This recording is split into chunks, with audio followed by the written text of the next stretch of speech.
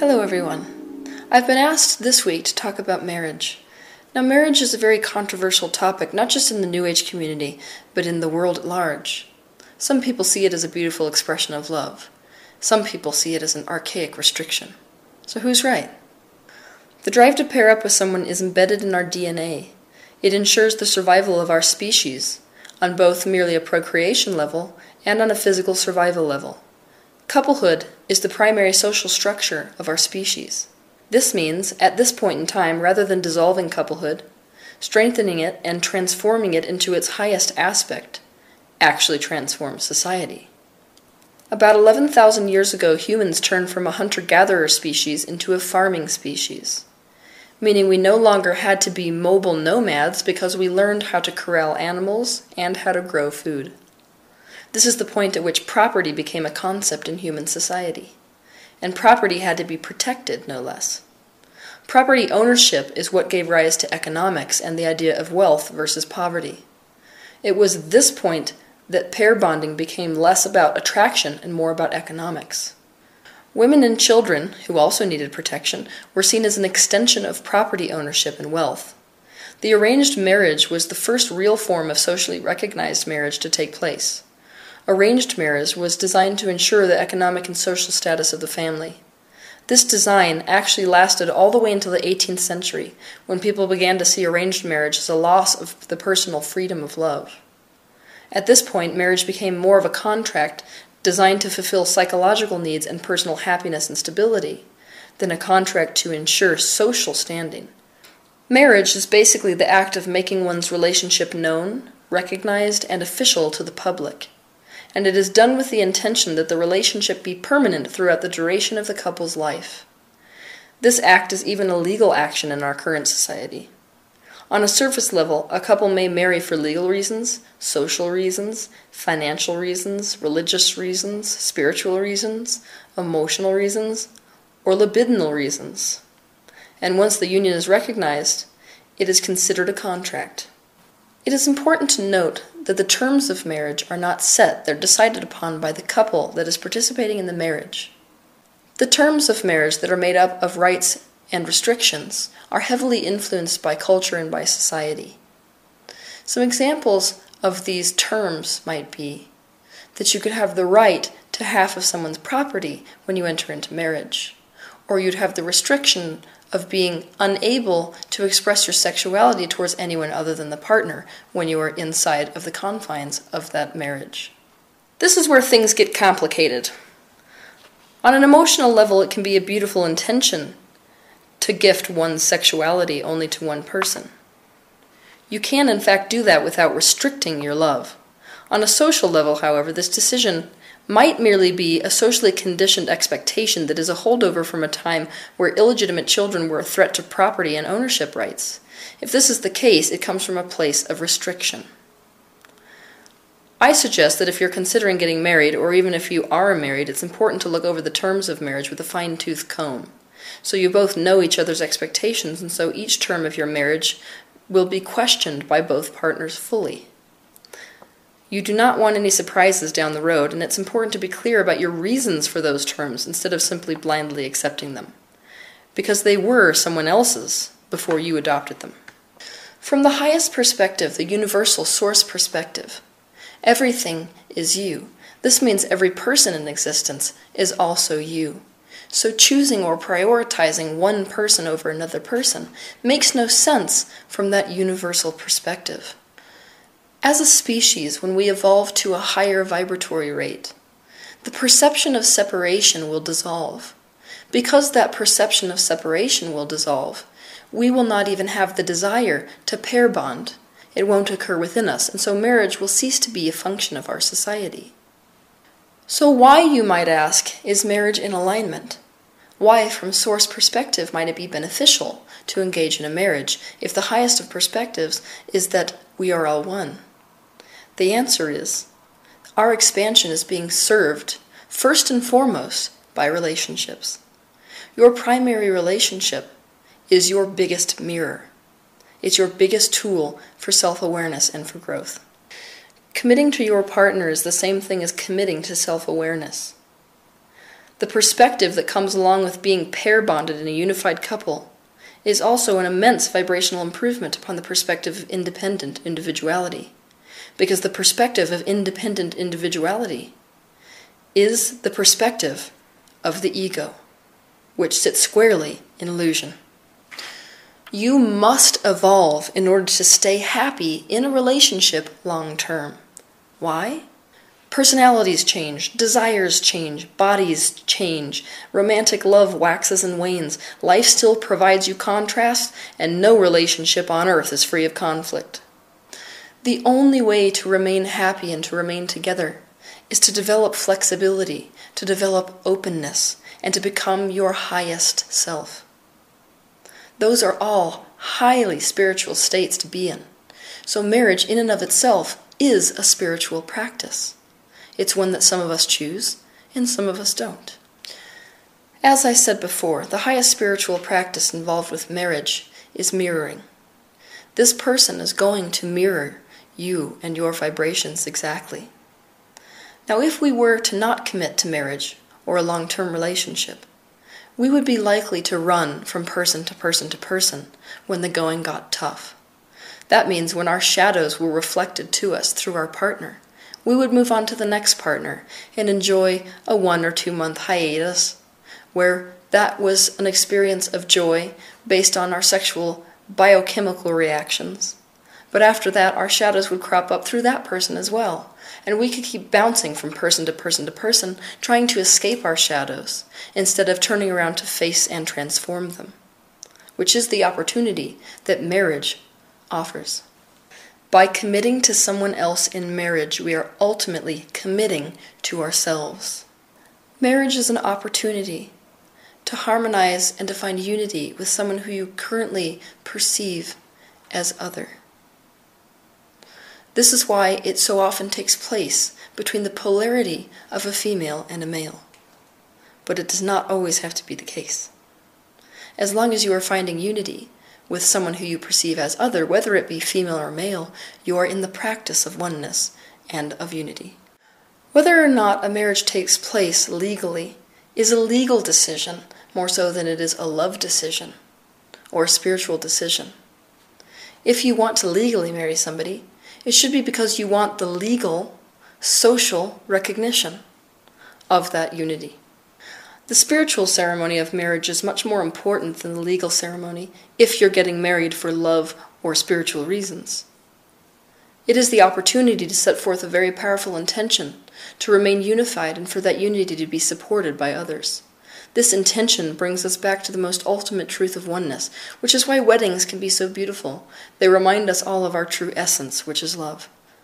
It is crucial that we understand that you cannot ever know what you're going to want tomorrow or in the future.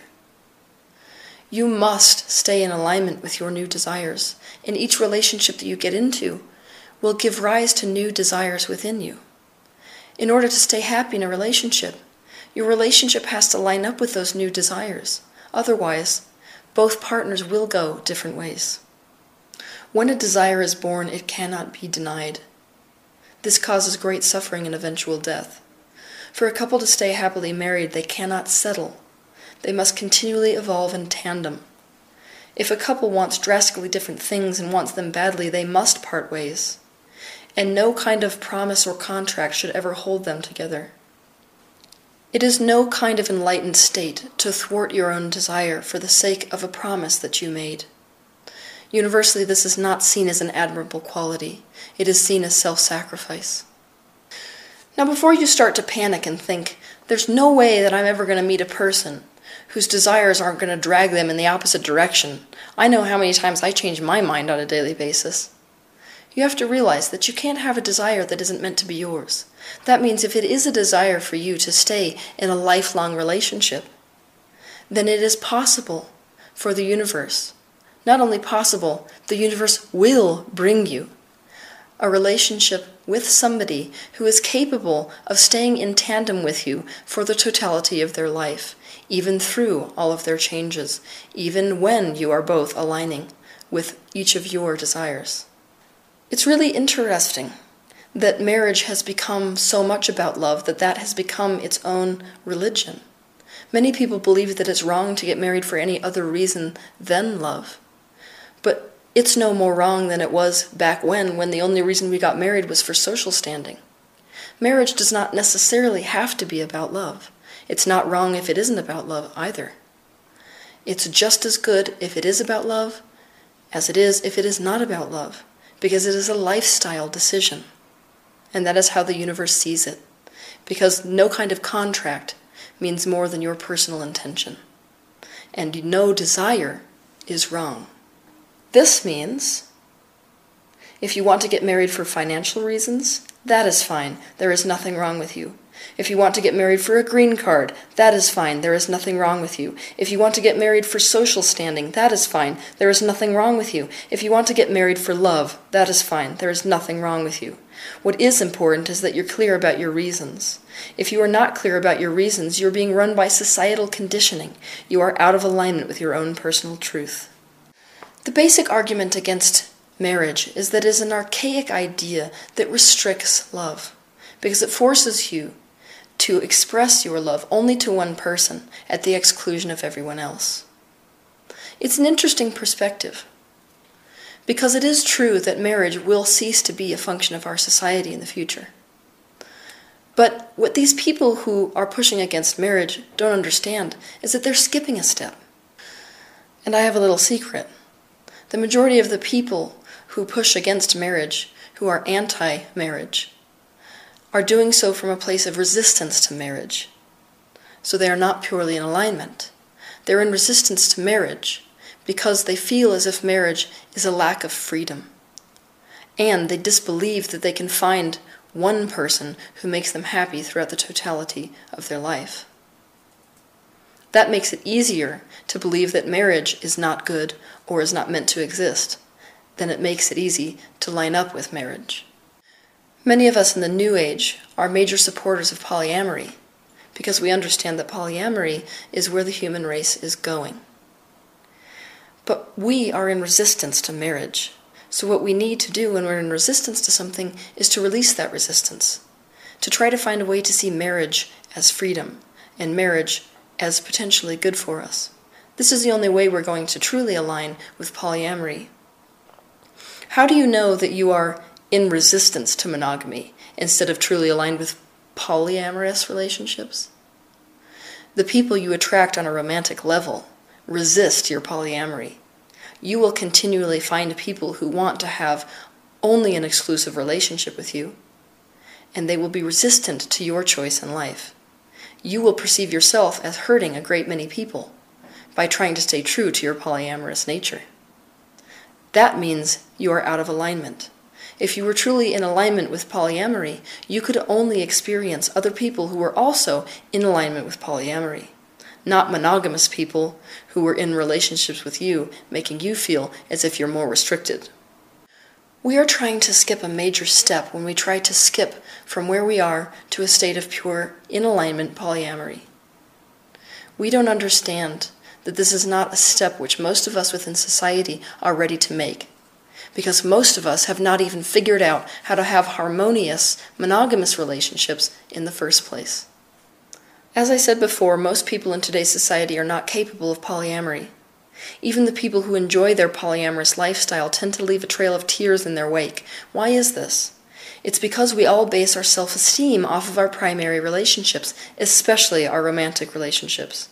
And this is due to how we are parented as children in this current society. Until the way we parent children changes, most of the people in society will be dependent on others for their self-concept. I see a great many people in the New Age community trying to become okay with open relationships based on the idea that the state of non-restriction of love's various expressions is a more spiritual state to aspire to be in. Meanwhile, they feel terrible about feeling terrible about it. But the reality is, none of us love ourselves fully, and so we're yet again skipping a step. Most of us don't love ourselves. You cannot move into a polyamorous relationship if you do not love yourself. For those of us that don't love ourselves completely, the next step we need to take is the step of valuing ourselves enough that we allow ourselves to experience a relationship where someone chooses us and only us as their partner and mate in life. If you would like to experience a monogamous relationship with someone who thinks that the sun rises and sets with you, it is a desire which is meant to be yours. Maybe you'll get into this relationship, which is fabulously monogamous, and after years of experiencing that, you'll both be ready to change, and then you'll evolve into the next phase, which is a polyamorous relationship. Or maybe you'll spend those years together and you'll decide that it's wonderful, and you'll stay together in a state of monogamy for the rest of your life. I'm not going to lie to you. Marriage can destroy people's lives, but marriage can also provide an opportunity for healing on many levels. This is really why the vows should read, "Till expansion do us part," rather than "till death do us part." Marriage is a very unique choice because it is the choice to include someone else's happiness in our happiness. We do not have a responsibility to other people's happiness, but once we enter into a union, into a monogamous relationship, and especially into a marriage, we are, in essence, saying that your happiness matters to my happiness. And so, by taking responsibility for my happiness, I am taking responsibility for your happiness. And by taking responsibility for your happiness, I am taking responsibility for my happiness. What a beautiful choice to make. In the physical dimension, we live in a binary universe. The duality is a source of contrast. The unification of this duality is bliss. Marriage provides us the opportunity to live out the physical expression of this unification of dual aspects. It is my belief that the reasons behind getting married should be questioned fully before you enter into any kind of matrimonial arrangement. But it's important to understand that there is nothing wrong with choosing to be married, and there's nothing wrong with choosing to not be married. They are both their own specific kind of spiritual practice. And it can be a very beautiful commitment to engage in the practice of marriage. Have a good week.